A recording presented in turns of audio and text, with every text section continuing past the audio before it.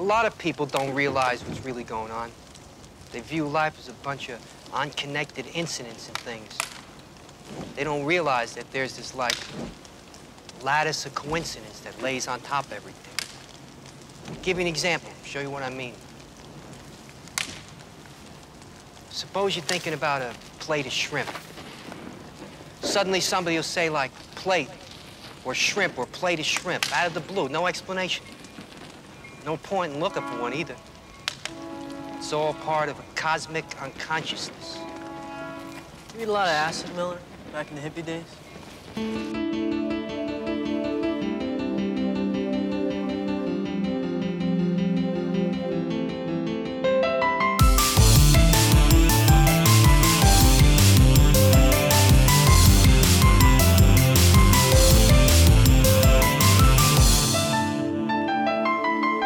Hello and welcome to Narratively Speaking, the podcast that explores the power of story in all its forms, its role in society, and how it helps to shape the ideas we think we believe in. I'm your work in progress host, Harv, and today we have a guest in the studio. His name is Alex Snarsky. And Alex and I, we haven't seen each other for, we worked out, about 13 years. Yes. And I think it's fair to say that we're both very different people from the two people we were when we were hanging out 13 years ago. Yes, 100%. And as I mentioned in the previous podcast, Alex and I bumped into each other at a major hi-fi store, and we basically just got straight into it.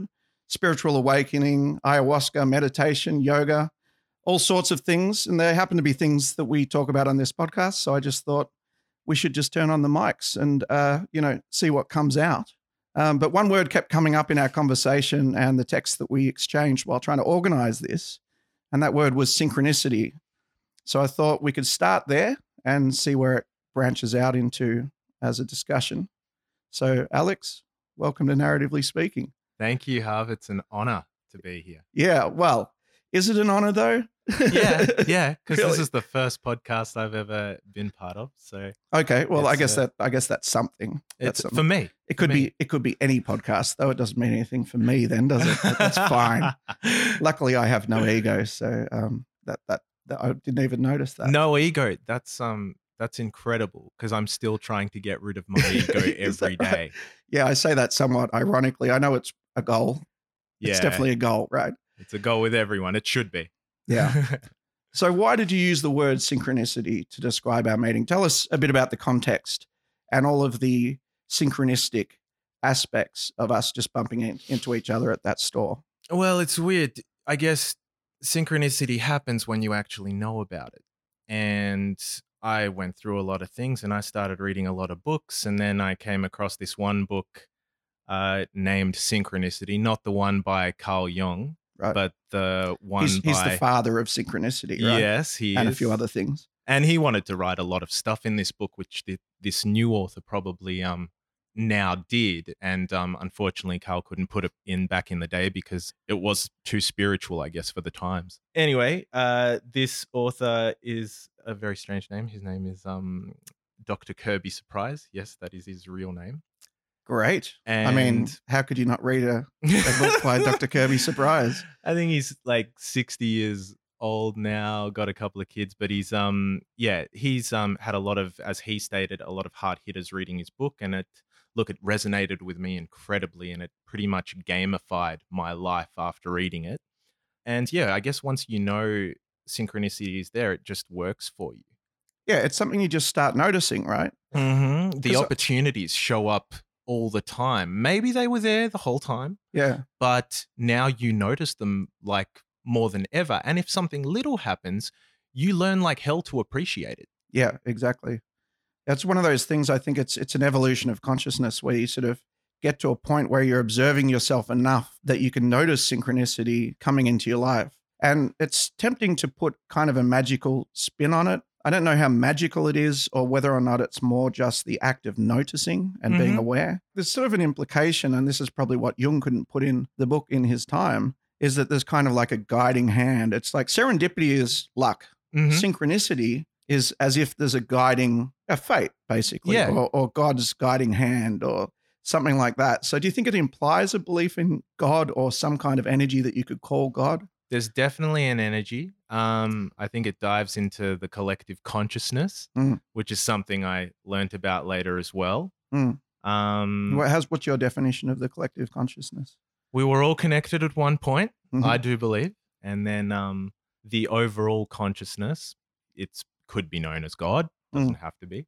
Wanted to experience everything, Right. wanted to experience life. So then it separated itself somehow. Mm. And I guess that's where we come into play as humans. So that's exactly the, I guess, origin story that I talk about in this podcast as well. Fantastic. I heard about that as as a weird conspiracy theory, right? I was reading these forums, Above Top Secret and those types of things. Oh, it rings a bell. Yeah, there's these just crazy internet forums. They'll just talk about anything on there. Cool. And on Above Top Secret, this guy came on, his handle was Hidden Hand.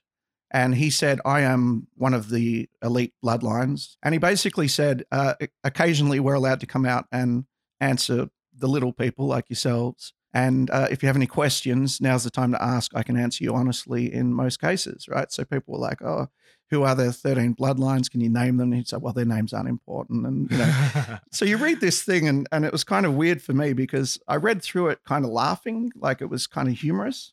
But then there was a bit where he starts talking about the Illuminati religious belief, Right. which is exactly what you described, that Okay. God was like bored one day, right? Or Yeah. felt sad or depressed or something, right? Needed and just to decided- experience. Exactly. And just decided he wanted to know his own nature. He didn't understand himself. So splintered himself into billions, trillions of parts, sentient beings or whatever, the whole universe, so that he could experience himself from different points of view. So it's like this large psychological experiment of God, right? And I was listening to that and it didn't really affect me. I was sort of just, smirking along.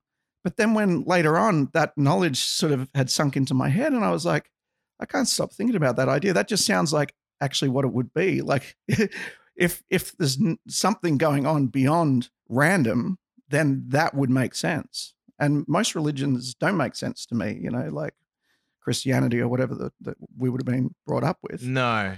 They don't have a very Catholic. coherent story. I mean, they have a historical story, which is good, and the story about sacrifice. But that's all like sacrifice and guilt. Is that what we're here for? They have a good story to manipulate the system. Oh, yeah. Oh, it's good. 100%. I should say that it is good for that purpose. It's Yeah. good to I think that's mind what it control was. people. I think that's what it was invented for. Yeah, I honestly. guess if you can get people to feel enough guilt, then you can get them to do pretty much anything. Oh, 100%. Especially- Guilt's terrible. But people should feel. I think guilt's a natural thing too. Like, I mean, obviously, I think if you murder someone, you might naturally feel guilty, even if Christianity didn't exist. I would hope so, unless you're a psychopath, right? Exactly. If you So- don't feel guilty when you murder someone, you are. Yes, I would hope so. I Going, think that's the definition, in fact, yes. give or take. Going on that splitting of the consciousness though. Hmm. I would almost go one further and say that this is just a human experience. And we actually were already split up in the higher dimension, if you will. Right.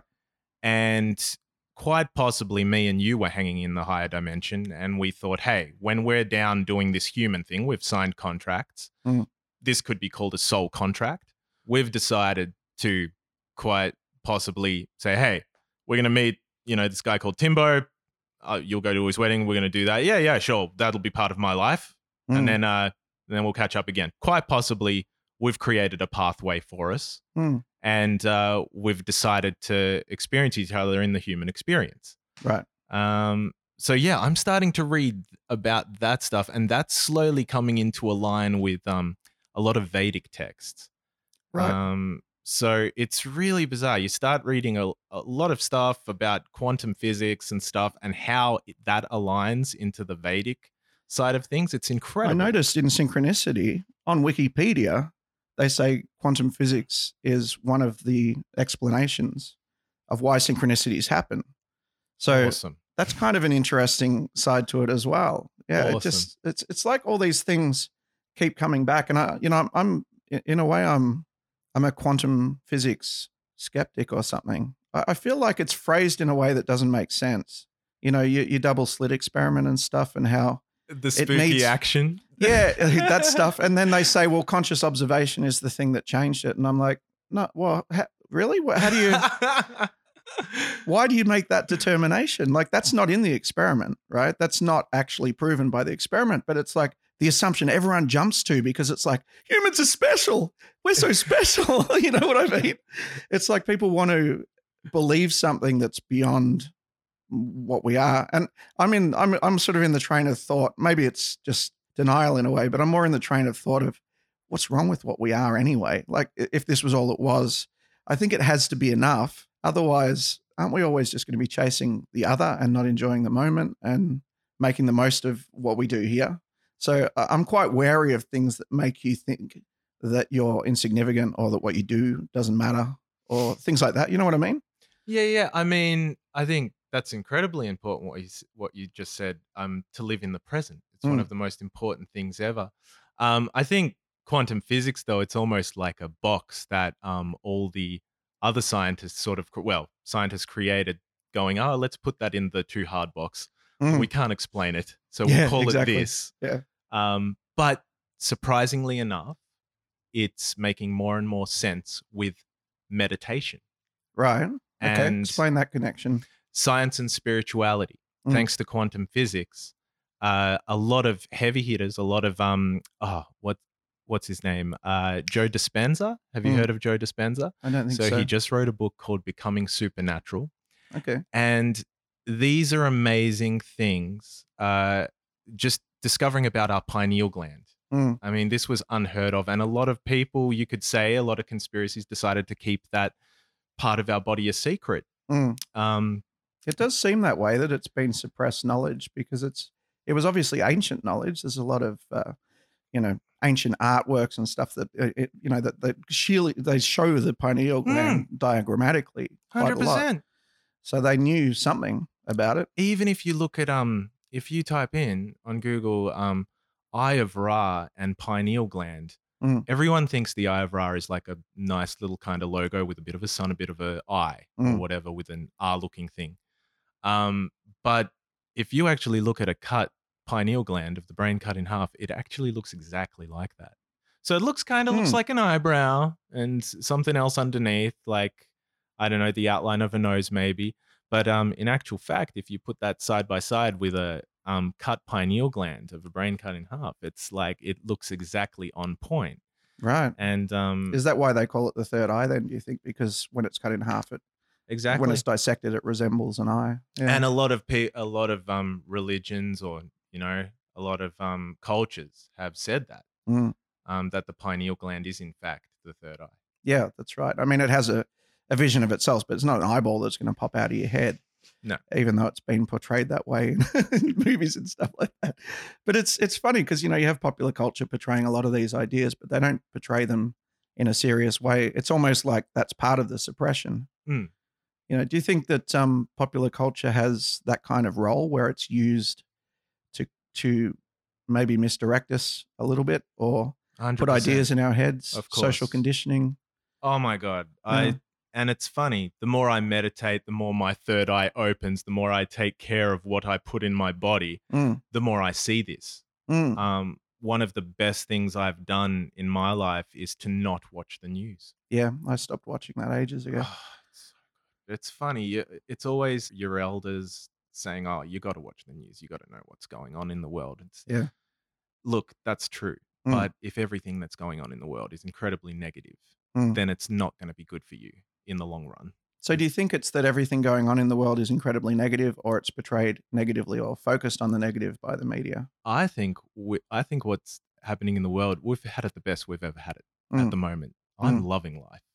It's the way I look at it, of course, and the practices that I've put into play. But look, no news sells like bad news. And that's why people are attracted to it.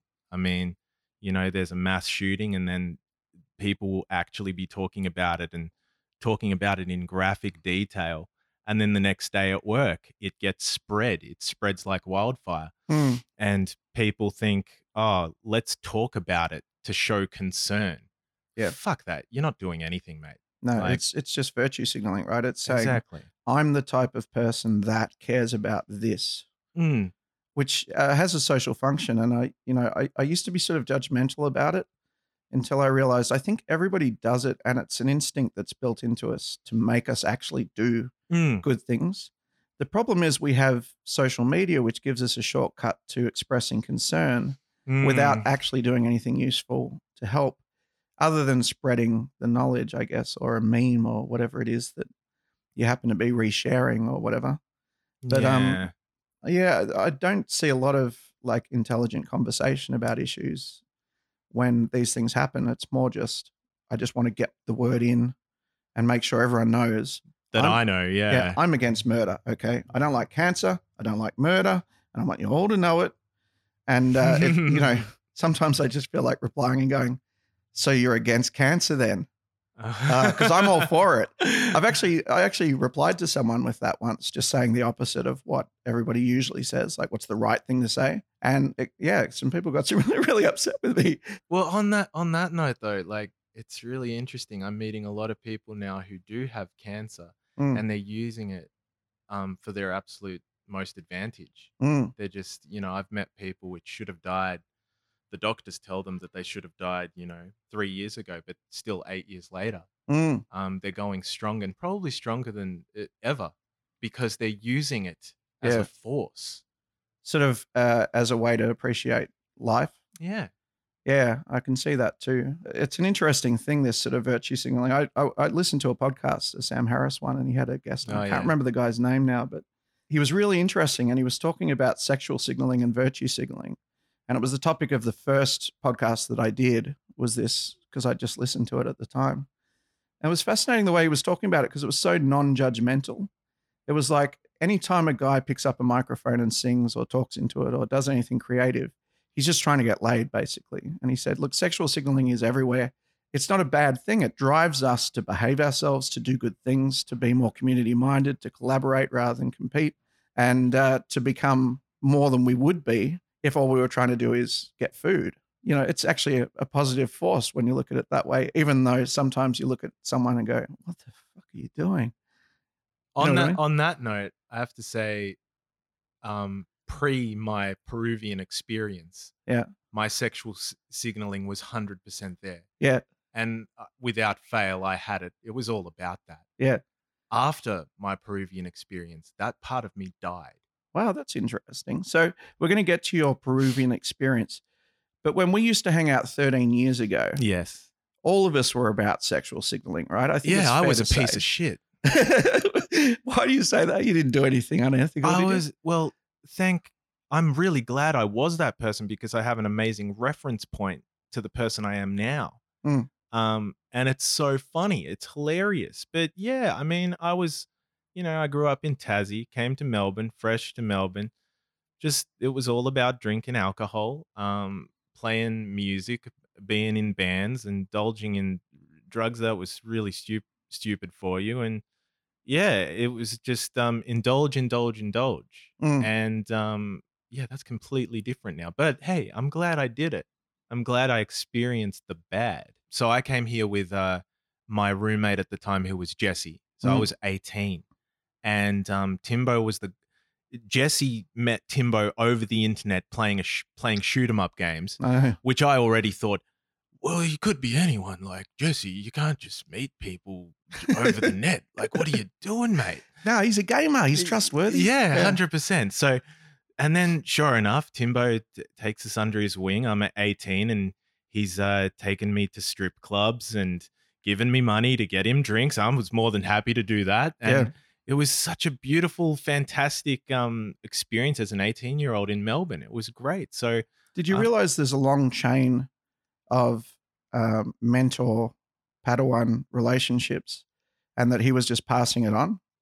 I didn't think about it until now. But there is. But it makes complete sense. There is. I know several generations above Timbo that where they gave him an even worse trial by fire than he ever gave us. I'll tell you, some nasty, like he nearly died a few times trying to impress those guys by drinking and, drinking enough to make it worthwhile. They would like pretend that they'd done a whole bunch of shots when they hadn't done them. And then Timbo would do them thinking that, he had to catch up.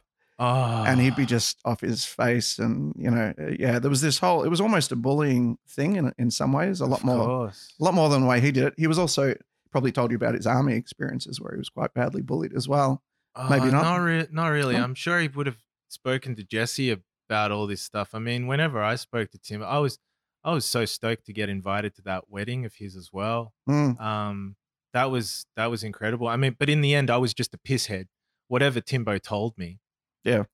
I was selfish. I was Mm, all about myself, all about the good time. mm, And but I appreciated him, and I thank him now mm. for giving me all those. Me too, but I wasn't about that at all before I met Timbo. So I was very much quiet, creative, always making music, writing short stories, that kind of kid. Mhm. And he coaxed me out of my shell in a way, and told me that really life was just about getting drunk and trying to get laid and making enough money to fund it, and that was it. Yeah.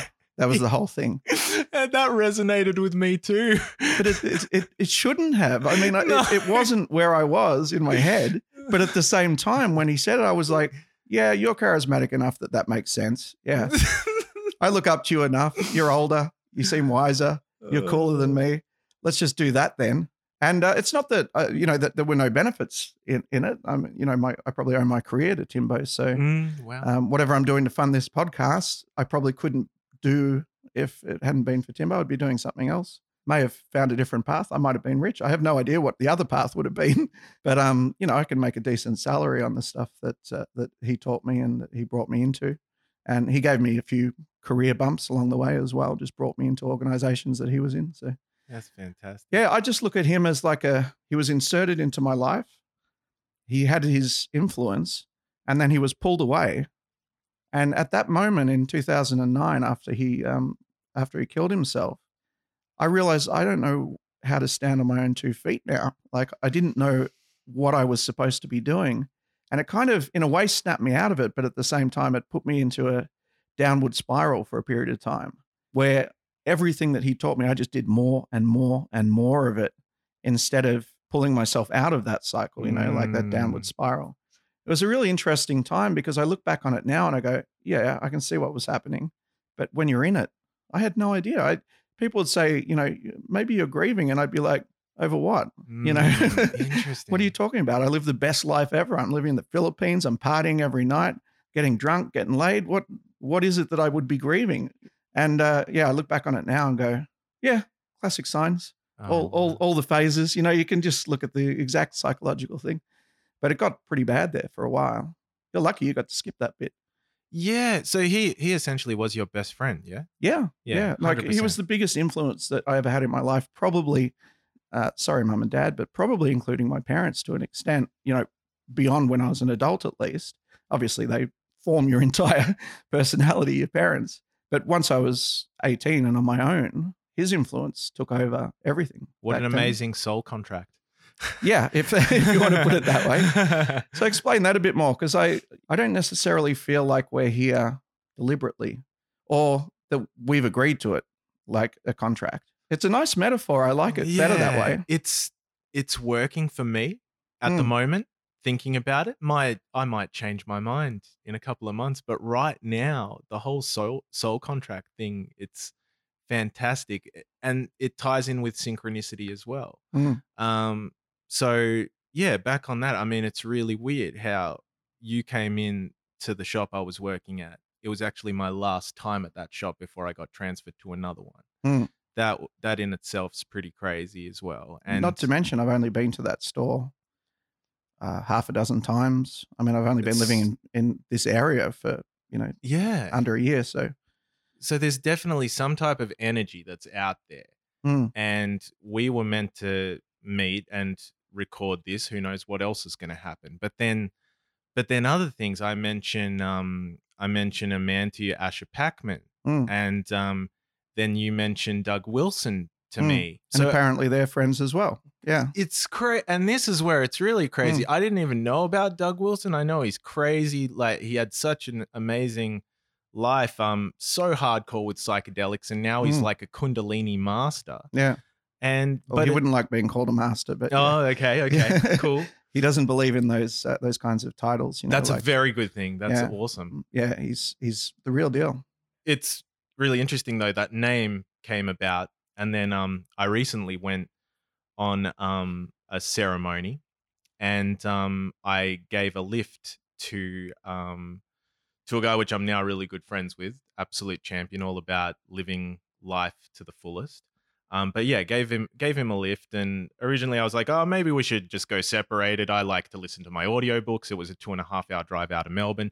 But then he suddenly goes, oh, no. Like, man, it would be awesome if you could give me a lift. I've never experienced this before. I can talk to you about it, blah, blah, blah.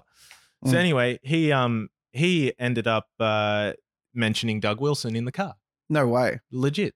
Unprompted, mentioned Doug Wilson in the car. Yeah. In the meantime, I was getting a text from you at the same time. No way. Yep. And that, I think the name was mentioned there, or whatever your text said, it prompted me to mention Doug Wilson. Okay. So we ended up talking, and he actually was at this circle, which was Asher Packman has this men's circle, which is absolutely a phenomenal place for knowledge. I've been to it twice, and now I think it's changed a bit, but it was every second Tuesday. But Chris is the guy who I gave a lift to. He was at the circle with Doug Wilson doing a talk. Wow. I wish I was at that one. I wasn't at that one. Yeah. But yeah, he mentioned that to me. So check this out. Once we get to the destination where this ceremony's taken place, which is a beautiful house which was used for Buddhists in South Gippsland. Okay. Yeah. Never been there before. Melbourne's really beautiful. It's amazing. We should travel out more. Yeah, I should make some time to travel out more often, because I've been here for ages now and I didn't. Yeah, you've been here a while.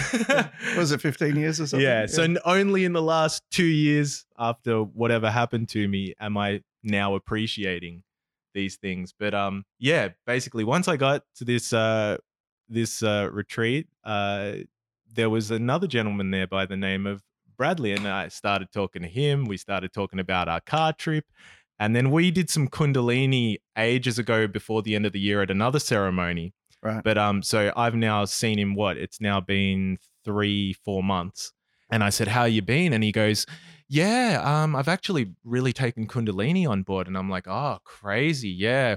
We were just talking in the car about Doug Wilson, and he goes, "Yeah, he's my teacher. I go there every Thursday."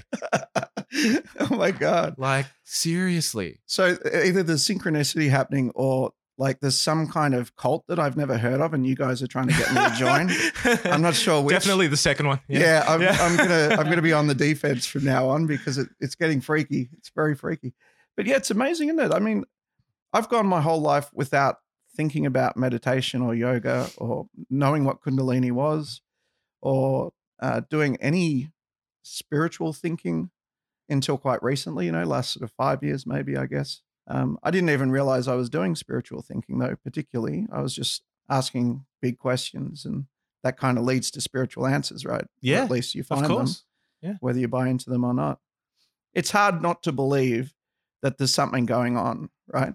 That's kind of what I'm about. That's what this podcast is about. It's about the importance of story and recording story, because I think in a lot of ways, like when we're kids, we're told, oh, don't be creative, like that's something to be stamped out of you when you're an adult, and learn a skill, and just reuse that skill over and over again until you're too old to do it.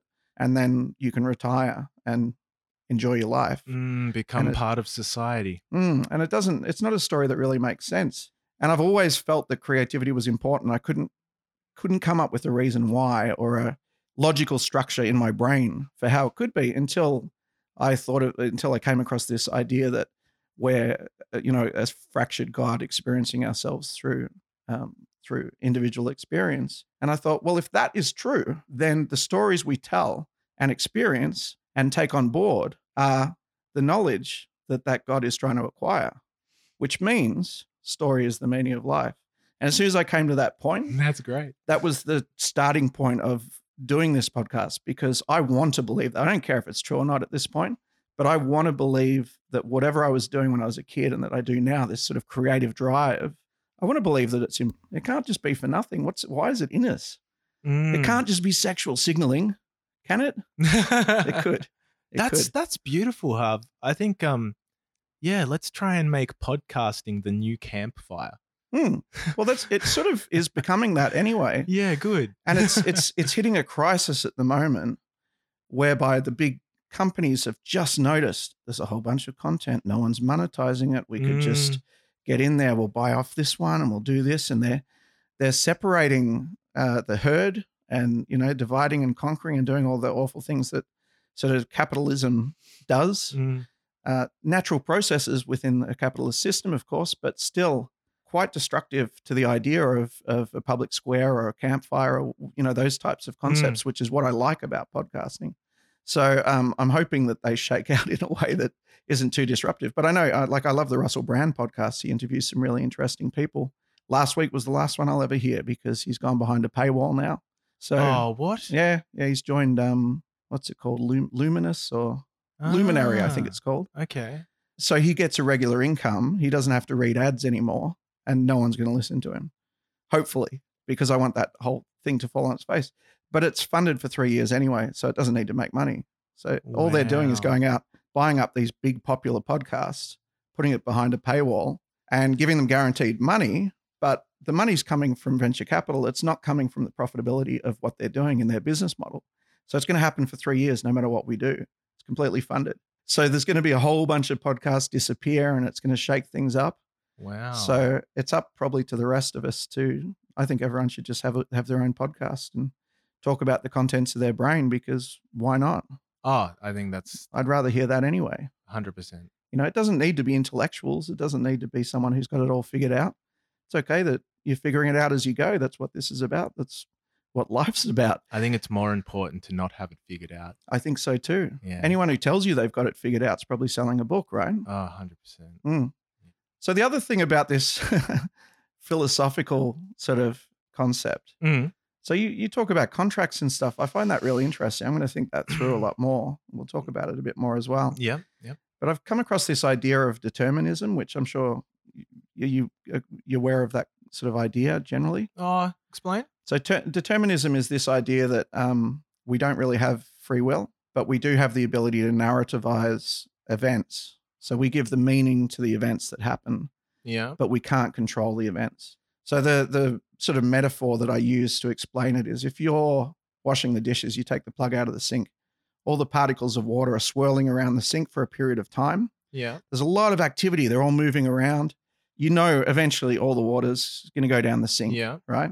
But from the perspective of the molecules in the water, they could be telling each other anything about what's happening to them right now. They're swirling around. That could be a planet orbiting a sun. It could be anything to them. Who knows at that lower level, And when you change the scale of the story, the smaller the scale gets, the more it becomes narrativizable in an individual way. From a distance, it's obvious there's something, there's a celestial body going around another celestial body, right? You can see it because you can see the pattern from that distance. Yeah. But from the molecular level or whatever other scale, it can look quite chaotic. Yeah. So determinism is sort of the idea that no matter what happens, the water's going down the sink. Mm-hmm. But how and why and the things you think about it and learn from it as you're going down in this swirl of soap and grease or whatever it might be in your sink, you get to sort of learn knowledge, store knowledge as you go down, and the experience is what makes it worthwhile, even though there was no chance of you escaping the sink. I like that. I also look at this. I literally just finished this book called Reality Transurfing by Vadim Zeland, I think. Don't quote me on that. Anyway, he basically comes across this concept that we have all these parallel pathways. Sure. And we can basically surf at each one. So all these things, all these pathways have already been written. Yeah. By making choices, we surf one way or another. Yeah, exactly. But we need to know that those good pathways, the ones that we want to take, actually do exist. So I'm pretty sure maybe there was a pathway where Alex called Harvey and said, "Oh, look, man, I'm too sick. I can't do this podcast." And then I never texted you again. And then I got hit by a bus anyway. And then you got hit by a bus. No, you got cancer. I got cancer. Yeah. Really, really quick one though. So I mean, there's all these pathways, and I guess we have a choice to see which pathway we want to go on. And I love the water going down the sink analogy, because I'm a true believer in that water carries information as well. Yeah. Well, I think if there's such a thing as consciousness, that's something that's like an energy that stands on its own, as opposed to just an illusion created by the electrical signals in our brain, which is kind of how it's always been described by science. If there's something meaningful, then that consciousness has to be in everything to an extent. It has to be. I mean, even if, this lamp, it can't move, it can't express its consciousness or whatever, but it must be gathering information in its own way. Well, yeah, with that's where vibration comes into play. Yeah. Everything is a vibration, and that's such a beautiful thing that everyone should know. As obvious, well, it's obvious to me now. It wasn't before. Yeah, the vibration thing is something you come across really early when you start looking into spirituality. And while I still try to stay grounded in science, vibration is science anyway. Because I still think there's a chance that science will explain most of the human experience, regardless of the experiences that we have that we can't explain yet. Doesn't mean that's just science catching up, right? Yeah. Science isn't even researching things that we know are really significant, right? But we are getting stopped. I believe the media is suppressing us. If you look at a concept like the vibration one, I mean, ages ago, the author Napoleon Hill, he wrote that book, Think and Grow Rich. A lot of people read it. He put a secret Is chapter. that like The Secret? Law of Attraction? No, Law of stuff? Attraction. No, it's more Focus. Yeah, there's parts of that. It's pretty much the law. Yeah, it's pretty much the original law of attraction. The thing is, though, at the very end of the book, and I heard this later, there was a chapter which did not get published, and it was all about vibration. Right, okay. And it did not get published because the publisher obviously thought people are going to think you're crazy. But I guess maybe there was also higher powers saying the world doesn't need to know about this. There's certainly an appetite for it. And I think that's why a lot of the synchronicity of you and I meeting was to do with the amount of stuff that we were both interested in, despite having a 13-year gap of seeing each other and not being interested in any of it, either of us back then. So we've gone down sort of a parallel path in a lot of ways. You're way more advanced down that path than I am. I don't know about that. Well, no, I do. I'm pretty sure.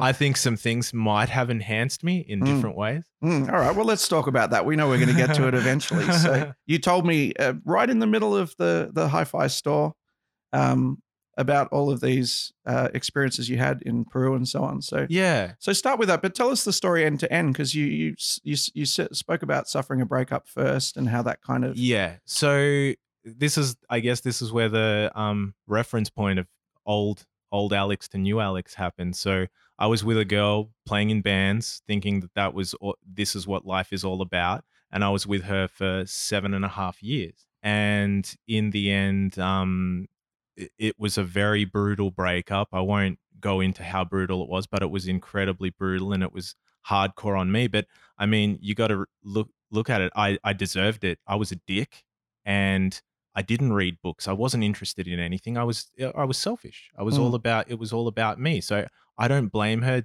The things that she did in the end, the whole breakup and how it happened, I actually don't blame her. In fact, I actually thank her, because everything that happened,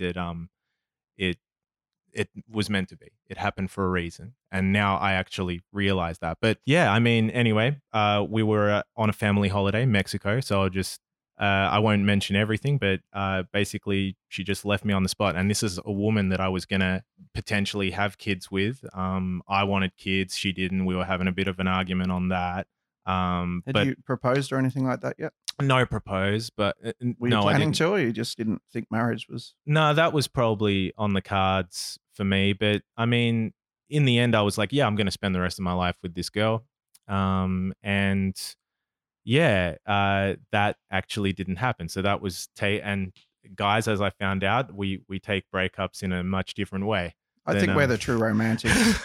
They say women 100%. Are romantic. What's romantic about wanting a ring? There's nothing romantic about that. No, we take it right to the heart, though. Don't right we? To the heart. Yeah, we're quiet about it, but we. That's the other thing. I dealt with it all by myself. I didn't really call anyone. It was on a family holiday. My brother was getting married in Mexico, Then I wanted to go to LA. Being a musician playing in bands, LA was one of the places I wanted to go to the most in my life. But that's actually, we broke up in Palm Springs. We drove down to LA. I'm still like, no, we'll get back together as you do. So dumb. And then everybody thinks that first. Oh though. yeah, it's The ridiculous. denial phase. It's the phases of grief. Yeah, 100%. And then she's just certain, like, no, this is going to happen. And I was just like, oh, okay. So I was, basically left alone in LA, and I didn't know what to do. So I started reading, and the first book I started reading was just some bullshit about breaking up, how to deal with a breakup. It was trash. It was absolute trash, but it started me. It started me on a path. And I think I had 4 days in LA completely by myself. I was just smoking ciggies and drinking beers. That's all I did. Did not want to talk to anyone. Just wanted her back and believed that, it'll be fine. Yeah, everything. This will blow over. Yeah. It's not like the 7 years there'd been something building up or whatever. It was just on a whim. She decided to just destroy both of your lives. Yeah, just dissolve the whole thing. Yeah, that happened. And I guess that was the biggest turning point. And I was like, okay, Alex, what are you going to do, man? You can take this, down 2 ways. So I basically started reading, started going to the gym, still probably driven by the sex. Yeah, that's how you get the next girl. The virtue, the sexual virtue. Still, that was obviously on my head. Then something happened, and I was like, I need something more. Let's look into meditation. No one told me anything. I just came across it myself, and then I thought, surely there's an app for this. And there was. There are apps for it. Yeah, there's millions now. But the one I came across was Headspace. Okay. And it's done wonders for me. Guy with a British accent, totally guiding you through it. And it's all mindfulness meditation. So based on the breathing. At the end of it, you can either go 10 minutes or 15 minutes. At the end of it, he actually says this thing, now let go. And that was amazing for me. It really resonated. Yeah. So this started doing this app, and I did it. I have to say, when I got the app, I did one of the books I read was Power of Habit. And also, I guess, going to the gym gave me these new neural pathways, which gave me, I guess, a bit of discipline, or just the knowing that if I keep at it, it'll give me a benefit. So as soon as the meditation happened, I also read that, if you're going to do meditating, you got to, if you're going to be meditating, you got to do it every day. You miss one day, you miss them all. So since I got that app, I have meditated every single day. Wow. How many years is that now? I think it's just, this is pretty recent. So I think it's just coming on 2 now. Okay. So it's just coming on 2 now, and it's been maybe 2.5. But then obviously my practice got a little better, and after Peru, I needed something more, which I'll get into. Started talking to my friend from ages ago a little bit more, Daniel Schweiker. He lives in Brisbane right now, but we kind of were reading the same books, and we kind of had this plan. We're like, hey, let's go on a holiday together. So May last year, May 2018, we 6 months before that, I guess, we made the plans to go to Peru. He was the one who said, hey man, do you want to try this tea? It's called ayahuasca. And I'm like, I kind of heard of it. And then I hope you didn't think it was like just a regular tea, like English breakfast or something. No. I remember. Have you got peppermint? No, just the ayahuasca, man. Can I have peppermint? No, this is the only tea we have. Oh, hilarious. So explain it for anyone who might not know, because I have no idea who listens to this podcast. There's about 40 people. So there might be one in there who's never heard of ayahuasca. Oh, I think there's still a lot of people in the world who haven't heard of it, but you know what? It's starting to become a thing now. It is, yeah. More and more. Maybe it's the synchronicity between us, but I think it's even more than that. It's showing up all the time. Well, there seems to be a spiritual gap or something that people are searching for. And, it's evidenced in our synchronicity, but everything that I've been sort of experiencing in the last, I don't know, since I woke up after Timbo died and I finished nearly drinking myself to death. Then after that, I just started getting back into creativity. And I think creativity leads to spirituality and all sorts of I once you totally open agree. your mind and your heart, it all comes in. Oh, it's incredible. I mean, yeah, the meditation, but then I have to say it was the Peruvian tea known as ayahuasca, which yeah, I guess let's explain what ayahuasca is. It's a tea drunk by the Amazonian tribes hundreds of years ago. It's been used for hundreds of years. Yeah. It's a plant medicine. Mm. It's also the most powerful hallucinogenic in the world. Ayahuasca it's basically it's incredible how they maybe synchronicity happened back in the day, how they found out how to make this concoction, this tea concoction, because you've got one plant which has got DMT in it. It's the chacruna plant. In Australia, when ayahuasca gets made, yes, it does happen here. Mm. We use acacia trees, Okay. which are everywhere. Is it acacia or acacia? I don't You know. can say it any way you want because I don't know. Yeah, but basically it's two separate plants. One has the DMT in it, And that's the psychedelic component. and that's the psychedelic component. But everything has DMT in it. We actually are making DMT right now. There's been found trace amounts in our cerebral fluid, and trace amounts in the pineal gland, but they haven't proven that that's where it 100% comes from. And the idea is, and I'm not sure if it's proven in science yet or not, you might know better, but from what I've read, the idea is that when you die, you're flooded with DMT. This is the most DMT, the biggest DMT hit you'll ever get is in the moment of death. And that's why they're trying, sort of how they explain the tunnel and the light. And I how read people that have too. similar things. I'm not sure if that's scientific or whether that's a theory though. Whichever one it is, I 100% believe it because I'm not afraid of death. Cool. And Because I was going to kill you at the end of this. Oh, sweet. I'm cool Just in with it. case there's any, intellectual property disputes. It's just so much easier. It's all mine. Oh, and then it's meant to be. Yeah, well, Yeah. that's right. Yeah. Yeah. No, it's nice to know that you'll just accept it gracefully. 100%. That's my human experience finished. That's right. And that's the beautiful thing. It's just an experience. Mm. We still exist afterwards. Mm. I fully believe it. Mm. Did I believe that before this experience, before this Peru holiday? Absolutely not. Mm. I thought we just turned into nothingness and got buried in the ground, and that was about it. All right. So the second ingredient is Yeah, so we've got the chacruna plant with the DMT. Then we have the ayahuasca vine, which its scientific term is Banisteriopsis carpi. yes, of course. I'm familiar with it. Yeah. Yeah. I think that's how you say it. Anyway, it's incredible that you need these two plants to actually make it work. Because what the ayahuasca vine does, when our everything's got DMT in it, salad's got DMT in it, Right. and when we eat a salad, our body has enzymes in it called, I think it's monoamine oxidase, Right. and these enzymes, they actually deactivate the DMT aspect of the plant. So then Well, we where's can the fun in consume that? it. Absolutely no fun. So how is it possible that the ayahuasca vine is actually an MAO inhibitor? How did they find that out? They It didn't. must be experimentation. It's ridiculous though, because it tastes like ass. It Yeah. absolutely tastes like shit. So it's like what they weren't driven by flavor. I think someone, something, somehow told them. And it's just incredible. So this MAO inhibitor inhibits the enzymes from working properly. Therefore, the DMT breaks through the blood-brain barrier, Right. and you trip balls for 4 to sometimes 8 hours. Okay. And to me, it was the greatest experience of my life. So yeah, like I said, I was talking to Daniel.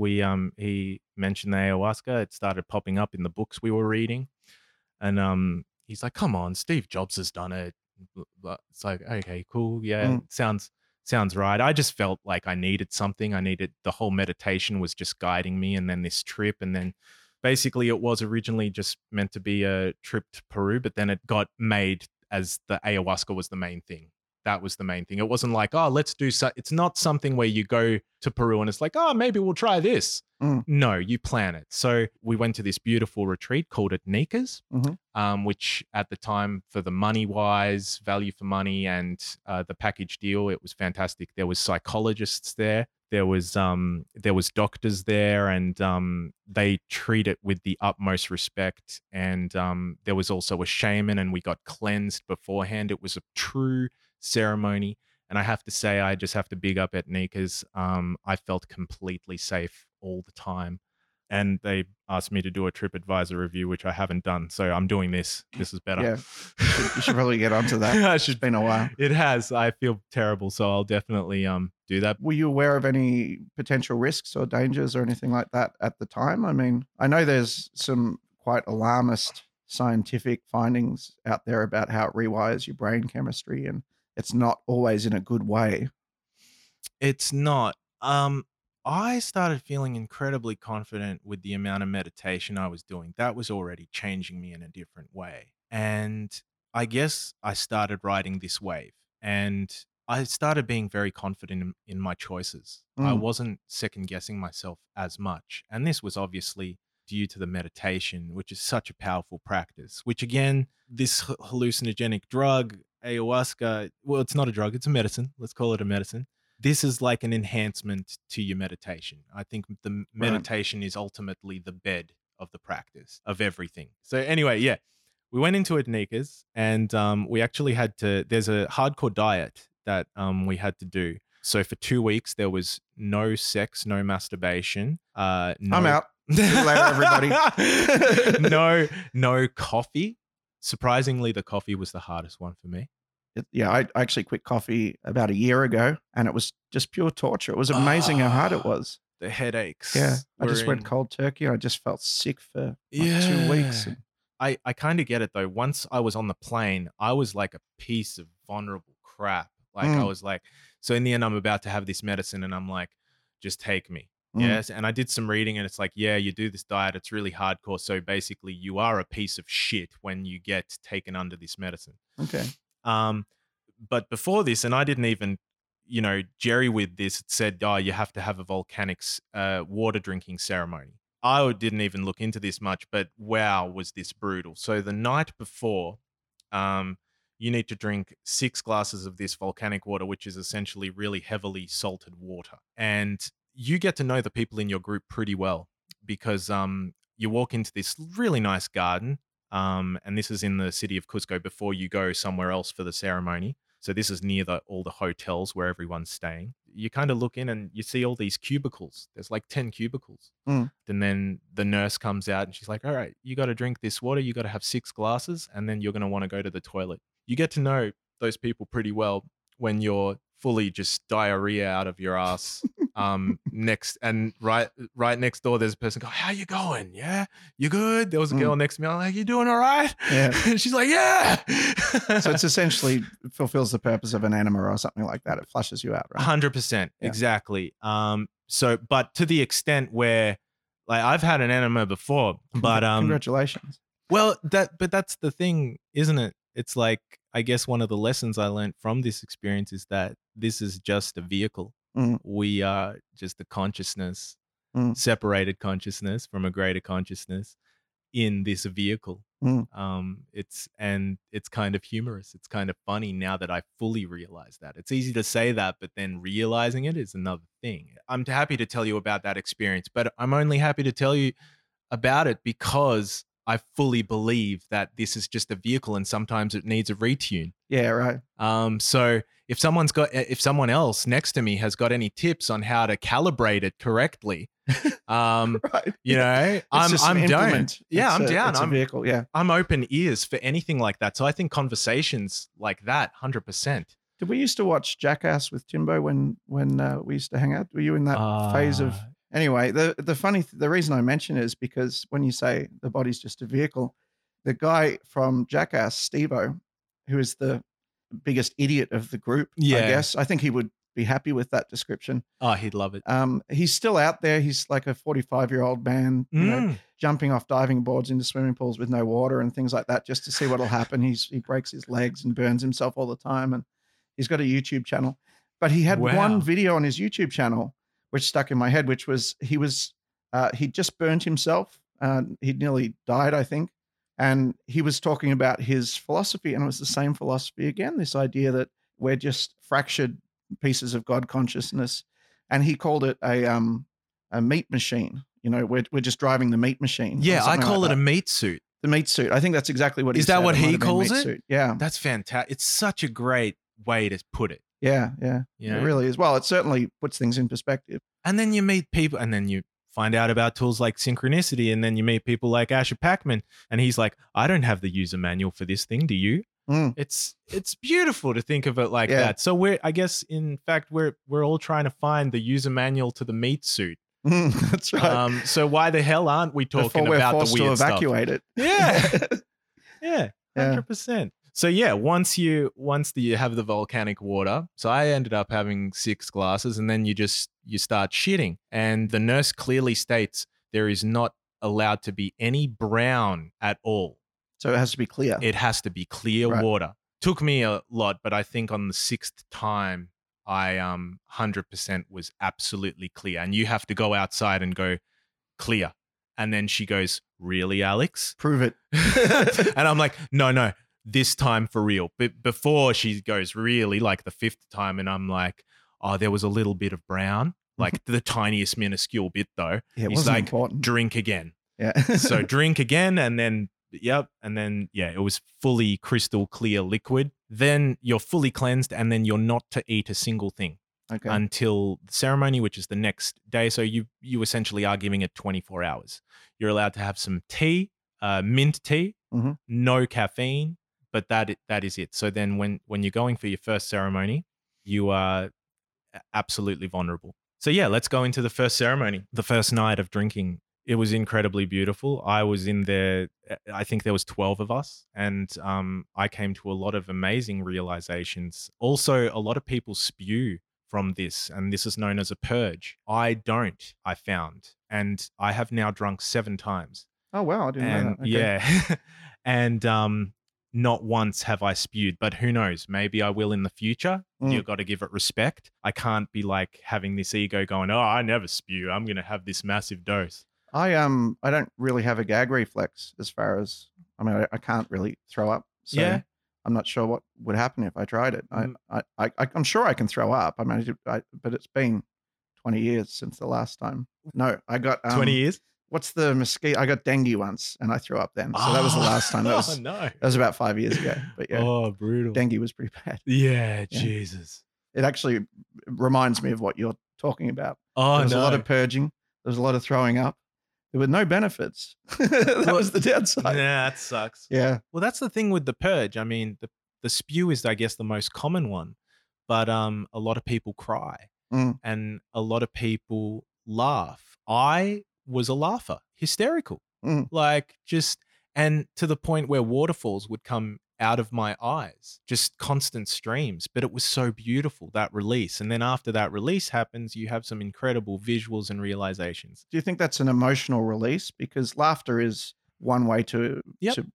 work out emotion or whatever. So Yeah. for you, maybe that was an expression of the pain of your 100%. breakups and whatever other traumas you might be carrying. Actually, I'm glad you mentioned that. Before the ceremony, you had a session with a psychologist. Really? I've Okay. never been to a psychologist in my life, No, but me neither. this was quite a thing for me, and wow, it was beautiful. Mm. Telling your problems to a complete stranger is actually incredible. Mm. And if anyone feels funny about it, they definitely shouldn't. They should just go for it, because it was very, very awesome and fulfilling for me. But he said one thing. He's like, Alex, have you 100% let go of the breakup? Mm. And I genuinely knew. I said, yes, I genuinely have. And that was the truth. Mm. Because when you're going under on psychedelics, a lot of shit's going to come up, and you have to be very cool with it. Shit could go either way. Yeah. And if you don't have the power to let go, and once again, this is all meditation. If I didn't have the meditation and I just went into the ceremony, I think things would have been much different. But again, I don't think that pathway was in existence. So first night of drinking, I came to the realization exactly what we were talking about, that this was such a clear meat suit, and we were just this consciousness up the top, sitting up the top, if that's where we are in this vehicle. Was that a visual thing that led you to that realization? There was a separation, so there was a glow. So I was just lying down, and there was this beautiful glow, and then this glow would then a dialogue happened between myself. Could have been myself, could have been another entity. Who knows? But basically, it was a couple of glows. I was one of them, and then somebody else was another one. So maybe I split my consciousness. I don't know. But it was like we were having conversations. First, we were hanging in my thigh. And then this other consciousness being said, hey, we've been hanging in your thigh for a while now. Do you want to like swim up to your pec? So then I was like, yeah, let's hang out there. No wonder you're giggling. That's a hilarious idea.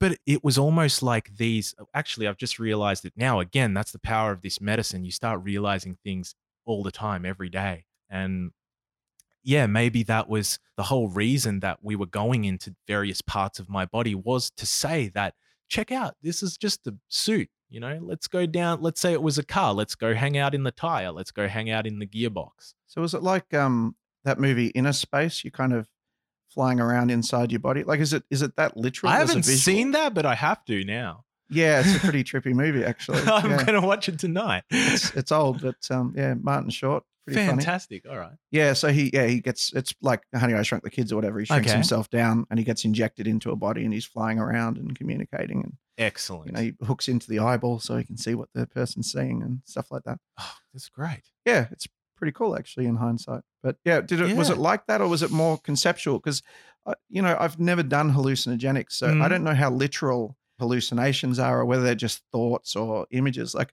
I imagine things quite vividly in my head without taking any drugs, so I can imagine that easily enough. Like just imagining weird stuff. God, I mean, just one night of weird dreaming, and I've got material for novels. Sometimes it's just bizarre with some of the things I go through. Dreaming's fantastic. I'm starting to practice how to get lucid. Oh, Reading yeah? a lot of books. So you're lucid dreaming, or are you just trying? You haven't got there yet. I managed to fly last week. It was incredible. Yeah. See, Mariella said she has dreams that she's flying all the time. Fucking natural. How do you do it? I met someone at work who I go flying all the time. You know what I have? What? I have dreams that I'm sinking all the time, drowning, but I can breathe. What does When that I was a mean? kid, my favorite dream was I would sink to the bottom of the ocean. Then I'd get to a point where I could feel like, oh, I can't breathe. Probably sleep apnea or something, right? Where you actually can't breathe. And I do have that. And so I'd sink to the bottom of the ocean, and then a whale would come and try and eat me, right? And it would bite around my body, but not my head, but it's missing a tooth. So it can't bite me because the gap of the tooth is allowing me, and I would sleep in the whale. And that would actually get me like restful sleep. It would get me into, REM sleep. You have to look So into weird. what the meaning of that dream is. Whales I just assume I'm crazy. whales have an incredible significance. And Really? funnily, with all that's been going on in my life, I've been meeting more and more people, and I've become kind of email friends with a psychic. Once again, as if old Alex would ever go to a psychic. Mm. That's fucking bullshit. But new Alex has got an open third eye and will 100% try everything. And more than enough, I always benefit from it. Mm. Benefiting in this way, Malika, she's a fantastic psychic, and she knows how to third eye scan, which means she can read stuff if it's covered up. Okay. It's crazy. Mm. But and she can see your insides through your meat suit. Mhm. She can see the inside of your meat suit. Yeah. It's insane. But anyway, yeah, I'm just emailing her, just telling her my things, and I had a whale dream. Mm. And Might be the same whale. Was he missing a tooth? I didn't look at his teeth. I don't think whales even have teeth. No, they do. They surely. They're like brushes, aren't they? Like they got brushes in their mouth. I don't or know. something weird like that. But I'm going to look it up Yeah. because they're showing up. You I'd hate to mentioned think your my whale dream's dream. inaccurate. Well, I would. I'm going to ask. I don't know if I talk to Malika again. I'm going to mention your dream if that's okay, Yeah. because that's cool. she knows about it. She had a whale dream herself, and in the email that I got back to her, she's like, "No one's ever exchanged whale dreams with me. This is amazing." Wow. And I There you just go. thought it was something that I needed to tell her. I used to deliberately seek this dream out to like get to sleep. I'd start imagining that because This is great. when I'd have the dream. So when I was young, very young too, I think. I mean, like probably these are early memories, like as early as I can probably remember. I used to do that. It was like my spirit animal or something, maybe. If Yeah. or when you do take psychedelics, that quite possibly would be a very powerful secret weapon. Hmm. If if stuff went down in your mind. Oh, as a protection. Hmm. Yeah, place to hide. 100%. Yeah. I used to talk to him too, I think, which is Wow. weird because he had to clench his teeth and talk at the same time, but your body's inside. It was very vivid. Like all the mechanizations of my cartoon whale would That is work great. within that somehow. That's fantastic. I'm gonna look more into whales now. I'm so glad we spoke about this. Hopefully it doesn't mean you're a psychopath. Hopefully not. Yeah. Hopefully, Who knows what could happen? And if there's a good interpretation and a bad interpretation, mine's the good one. Okay. It's like, it means, whatever's good, not the psychopath one. So Who knows which path? Do you reckon there is a path for like Alex and Harv where we're both psychos? yeah, possibly. Quite possibly, but we Yeah. haven't gone down that way. Well, I don't know. I think some of the things I used to do could be considered psychopathic in some ways. I was worried that I might be a psychopath for a while. I was concerned because I'd hear people like they'd go, "Oh, my grandmother died," and I cried for 3 days, and I was like, "Geez, that you're supposed to cry." I'd had a couple of grandparents die, and I would, I could move away from my family and not like spend any time missing them and stuff, and then I'd hear, "Oh, it's so hard being away from home because you're away from your family." And I was like, "Is it? Maybe I'm abnormal?" So I started trying to, correct it, I guess. I wonder about stuff like that. Like, am I meant to miss someone when I'm away from them? Because now, with the way I'm thinking, I'm like, nah, that's just a soul contract. Everything's perfect. This is meant to be the way it's meant to be. But if I'm meant to meet up with this person, it'll happen soon enough. Yeah. So, I mean, in a way, I guess I thought about that, but it was more just, it never occurred to me. If someone was not present, then they weren't a concern. Yeah. Yeah. 100%. That's all it really was. I think that's good. I've certainly increased my understanding of other people's suffering. I think that's important. You want to know what causes suffering in other people. In the end, you want to help people. I mean, I think that's the purpose. I know it's the purpose behind this podcast. You got to spread the love. I guess that's the power of what I went through, the meditation in combination with the ayahuasca. It made me realize that it's not about you. It's about everyone else as a collective. So do the inner work, but then help everyone else. Okay, that was the first trip, which should I go into the second one now, which is the greatest night of my life? Sure. Yeah. Okay. All right. Are you ready? Yeah, I think so. All right. I don't know what you're going to say, but I think I'm ready. Okay. So this is where I died. Oh. I literally died. So I got to mention, I'd like also to mention before I did, I've never done any psychedelics before this. Right. This was my first psychedelic. Okay. So it's not like I'm, an experiment. I had a lot of respect to this. I read a lot. The preparation was ridiculous, but I had no experience, no mushrooms, no nothing. Never done it before. So yeah, second night, the dose is bigger because I guess they give you a tested dose, and then you catch up the next morning and you have a beautiful experience. Everyone tells their story. So yeah, next night, and it's the night straight after, you get a bigger dose or whatever they decide for you. And I had this. I had my tea, and 45 minutes later, nothing was happening. I was like, oh, look, I think I need another cup. Well, no, I did. 10 minutes later, the person comes around with another cup, and I'm like, I'm good. And I was really, I was kind of scared and everything. I was like, okay, this is happening. Alex, you're going under. This is a proper trip. You're going to hallucinate. You're going to trip balls. So I was seeing all these colors, but I know that ayahuasca is actually, mother ayahuasca. It's a female entity. It's known as a female kind of force, kind of spirit. So I was seeing all these beautiful colors, and I was having the time of my life, thinking in my head, oh, I'm in Peru. This is an incredible experience. But you know what? I want to learn something. Like, I've meditated. I'm going on a journey. Things are happening for a reason. Mother ayahuasca, please teach me. So this spirit, you could tell it was definitely female. There was maybe a bit of a female face with a bit of a wave. There was all these nice blues and greens. She comes down to me and goes, you want to learn something? I'll fucking teach you something. She swears? What a potty mouth. I had no idea. It's 100% she swore. It's really weird as well. Like, if you ask me what did her voice sound like, I wouldn't be able to tell you, but it got interacted that way with me. I knew that, like, you want to learn something, I'll fucking teach you something. So it was more a communication, but not It was a necessarily- communication, Yeah. but if you like, we're communicating with our meat suits. It Your wasn't meat that. suit's looking good today, by the way. I meant to say, yeah. Well Oh, done. thanks. You too, man. Yeah, Thanks, man. Yeah. So I basically got transported into this death world. Okay. And what happened then was that I actually, before we did this ceremony, we had to sign a piece of paper, a contract, saying, because people have died before. But let me state and be clear that the people which I know have died, obviously some of them weren't prepared, and they were probably on antidepressants, or other various drugs, which really 100% should not go well with, they wouldn't be a good combination with ayahuasca. Mm. So look, there has been cases, but hardly any. Also, there has been cases where the shaman is a fake shaman, and they will basically fully drug you up with whatever they have and take your money and stuff. So there's definitely some risk. I would assume that's getting worse as there's more interest in this kind of thing. Correct. 100%. So just be incredibly careful. Read the reviews. I'm bigging up Etnikas. If you're interested, 100% go with Etnikas. They're fantastic. So I'm in the death world.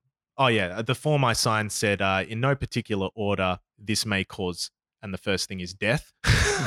Side effects include permanent death. Yeah, 100%. So me and my friend, I'm just like, I kind of saw that and my heart started pounding, but I signed it. I was like, yeah, this is all meant to be. It's all led up to this moment. Okay, so back to the death world. I'm in the death world. Everything's red and lavary, and I'm in basically a lava pit. And I've got my knees, and above my knees is all cut, and I've got my pecs, so I've still got my nipples and my arms.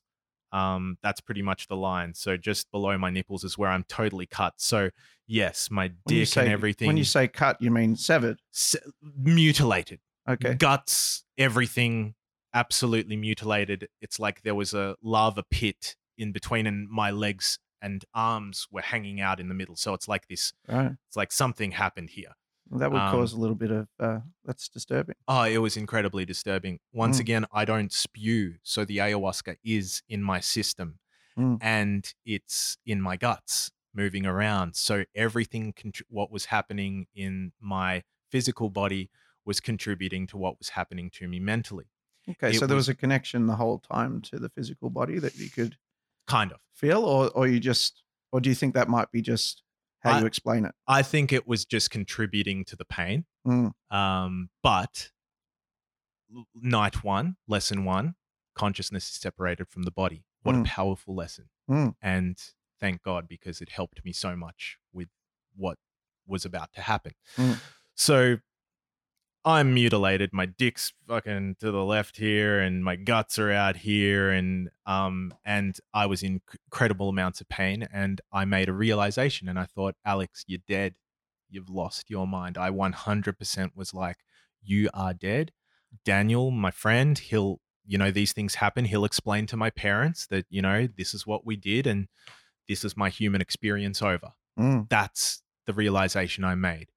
So then Mother Ayahuasca comes down in her, semi-like female form. She comes down and she goes, what are you going to do now? And at that point, because I believed I was dead, I kind of started being humorous. I'm like, well, you kind of put me in a tough spot. So, and then she's like laughing at me, and she's kind of like laughs and then disappears. And then I'm just like, well, I'm here. Still got my arms. And this is just a body. So whatever.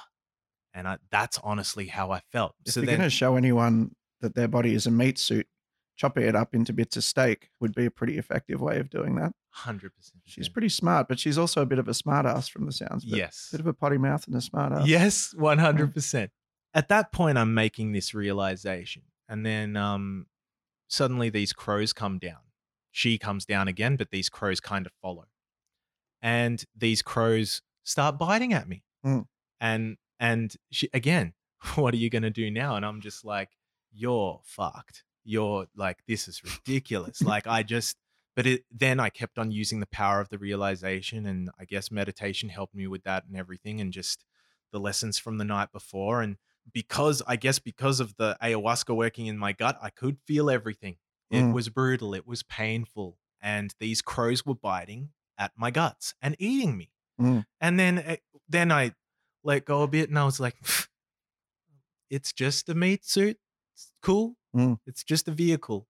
I'm still going to be fine. You can't kill me. Then this one crow was over to the left.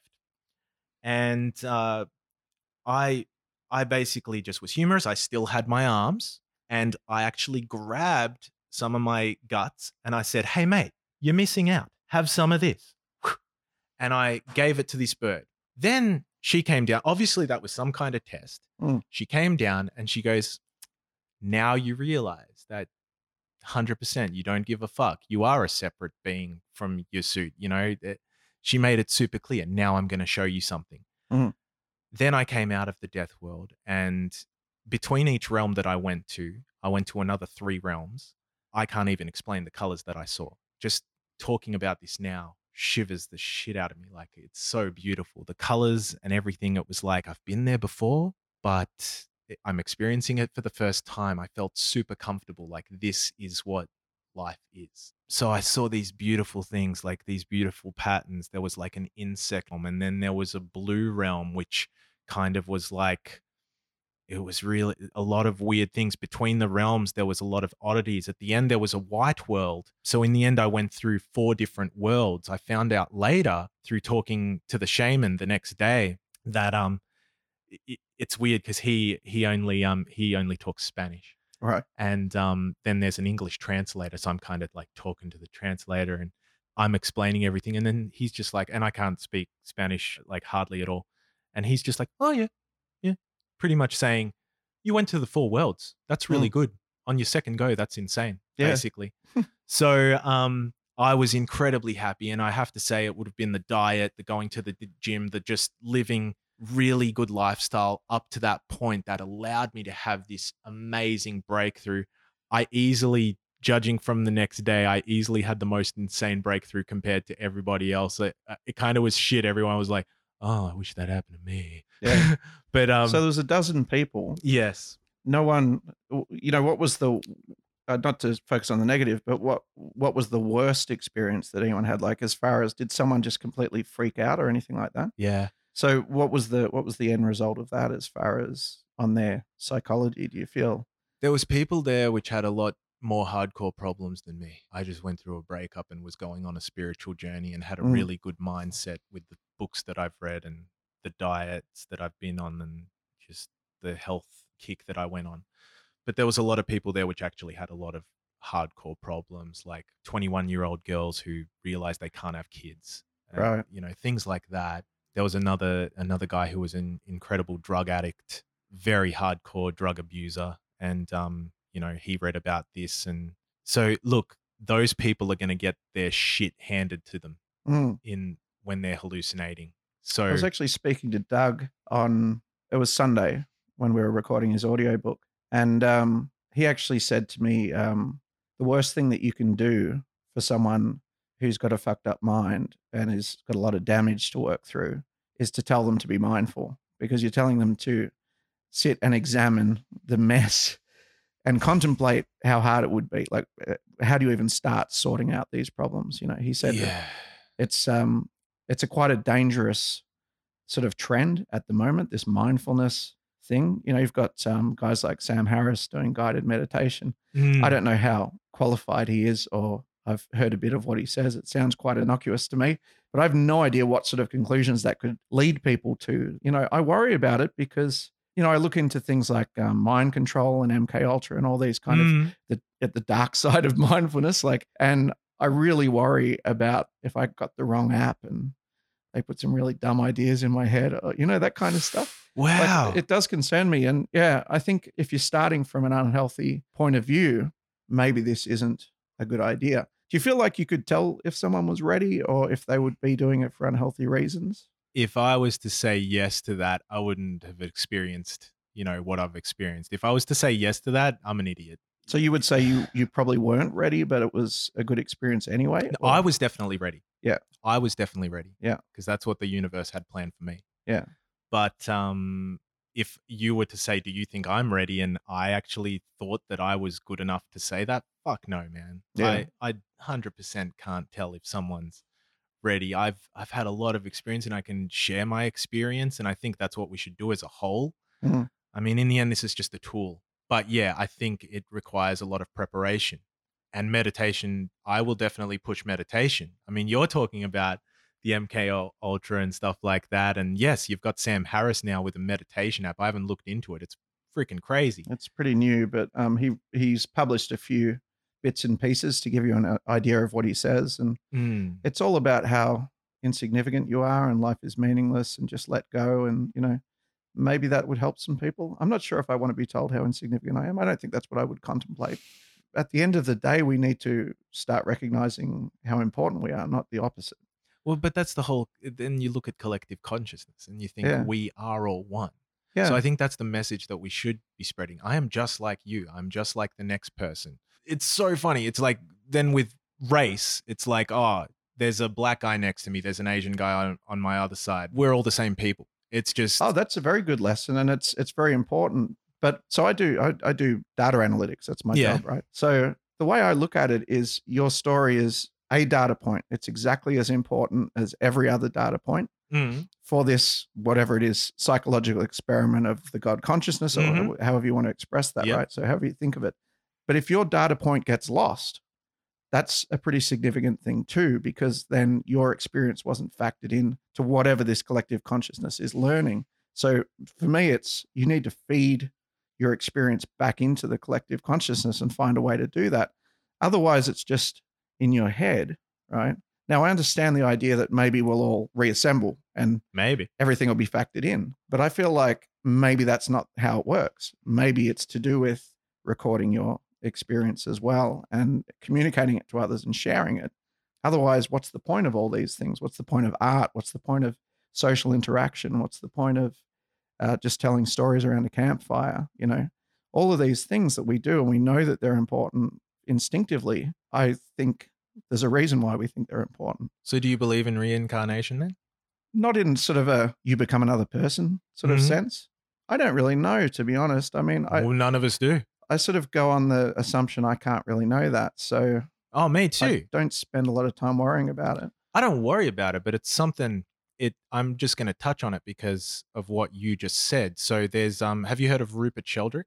Not sure. Don't think so. He's a scholar who has got a theory called morphic resonance.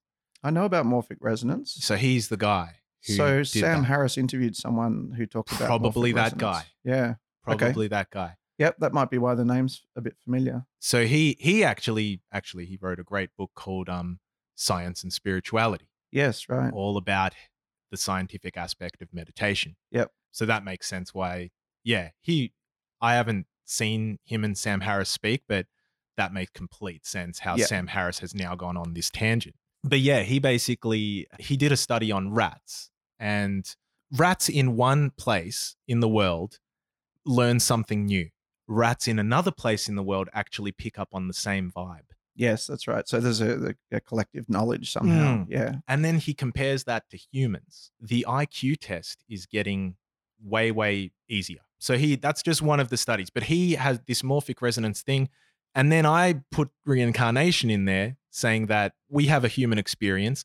Who knows? This could be our last human experience. I feel that we're getting pretty close talking about this stuff on a podcast. Hmm. Who knows where this can go, what it can lead to. Yes. Well, that's why you do it, right? It's not because you think necessarily it's got value. You just worry that it might. So you want to get Yeah. the thoughts out and share. Because I don't know where it goes. I don't really. You don't. That's not really my job to know that. It's more about if I think something and if I feel like my brain's an interesting place to be, which it has been recently. I felt like, well, put it out there. At least people will tell me if I'm going nuts. Like if it gets that kind of response. Yep. At least I'll have some kind of warning signal that I need some help. And if I'm not going nuts and other people are thinking the same thing, but no one's saying it out loud, then I can be one of the people who say it out loud for them, and then they won't have to worry about that. And as it turns out, a lot of people are saying the same things already. Yeah. Yeah. So, as soon as you start saying things out loud, you find out how many other people have been thinking the same things at the same time. 100%. And then that's kind of morphic resonance, right? Yep. I mean, And then, well, I guess, but we're I not believe separated there's- by distance necessarily. But, No, I Mm. believe there's a feedback loop that Mm. gets put into the human experience. Mm. You know, we leave some stuff behind and then the other consciousness go, and maybe quite possibly, look, some of us might want to stay in the higher realm, but the other ones were like, you know what, I'm going back down. I'll go to this place called Melbourne. I'll hang out with this guy called Harv. Right. Yeah. That's Jeez. my soul Good contract. choices, man. Good choices. Yeah, I don't know. It's weird. You're the one. Hey, you decided to be here too. It's Yeah, like, true. It's like, yeah, fuck it. I'll hang out with you. Why But not? it's my place. I didn't really have anywhere to go. No, yeah, it's funny though. I mean, it was the first thing I thought of when we started talking. I was like, I got to get Alex on the podcast. And it's kind of there's a sort of narcissistic angle to that, which I am uncomfortable with. I don't think my motivation is narcissistic, but I think it comes across that way sometimes.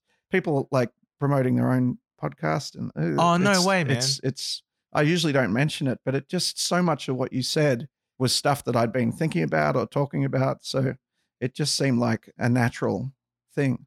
So we started with synchronicity. Yes. Maybe that's the one thing people can do. Just start noticing the coincidences that come across their desk and having to think about why that might be, and having the courage to maybe follow a path that doesn't necessarily make sense immediately. You and I bumping into each other, you could have easily just not said hi, right? Yeah. If I'd seen you in the store, I'm not sure if I would have said hi if you hadn't. So Well, you didn't recognize me. I did eventually. You though. did eventually. Pretty I used quickly. to have hair, man. Now I don't. Yeah, have hair. yeah. I mean, you've changed a little bit, but no, I recognize people by their eyes. Mhm. So I don't always look directly. It's kind of creepy if you look directly in people's eyes if you think they're a stranger, right? So you tend to sort of not do more eye contact than is It shouldn't comfortable. be weird though, It because shouldn't that's where be. we believe everything happens. What Yeah, we've been yeah. talking about. Yeah. So Jesus, they're the windows. Yeah, exactly. But that's how I recognize people. So as soon as I looked in your eyes, I was like, oh, yeah.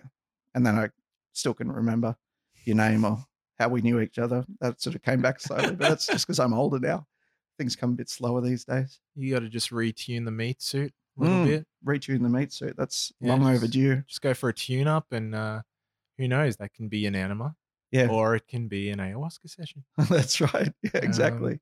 Yeah. So ayahuasca now is being considered as a potential medicine to break addiction. So I think there's a long way to go. It's not accepted. How but many there's- years do you think, Harv? See, the problem with science is it needs to find a problem to treat that's specific to the drug or to the medicine or whatever it is. I mean, this is plant-based. I don't know if you can call it a drug, but whatever. That's the thing. I mean, in the end, what I really want to do, and like, I didn't really talk about this, but I had a lot of other experiences. And one of the things I came across, I would love to help old people who are afraid, who are anxious of going across to the other side. Mm. I would like to help them and show them that it's all okay. Mm. It keeps going. Mm. And I would love to use possibly psilocybin or ayahuasca in that. And I would hope that maybe in the future there would be something like a massage parlor, but it'll be a psychedelic parlor. Mm. And of course, it'll be incredibly safe, but you could just go in there and pay whatever it's worth. And yeah, I honestly do believe that hopefully this would happen. Well, we've talked about a lot of things. There's a lot of things to explore. Oh, man. I feel like I'm just on the start of like a journey towards all sorts of craziness, but it's going to Me be positive too. stuff. So Me too. I'm glad we bumped into each other, and maybe we'll come back, do a recap. This has been fantastic. Thank you so And, much for having me. We'll definitely catch up again. And It's meant to be. Yeah, it's meant to be. That's right. The synchronistic events just keep happening. Exactly. All right. Cheers, Alex. Thanks, man.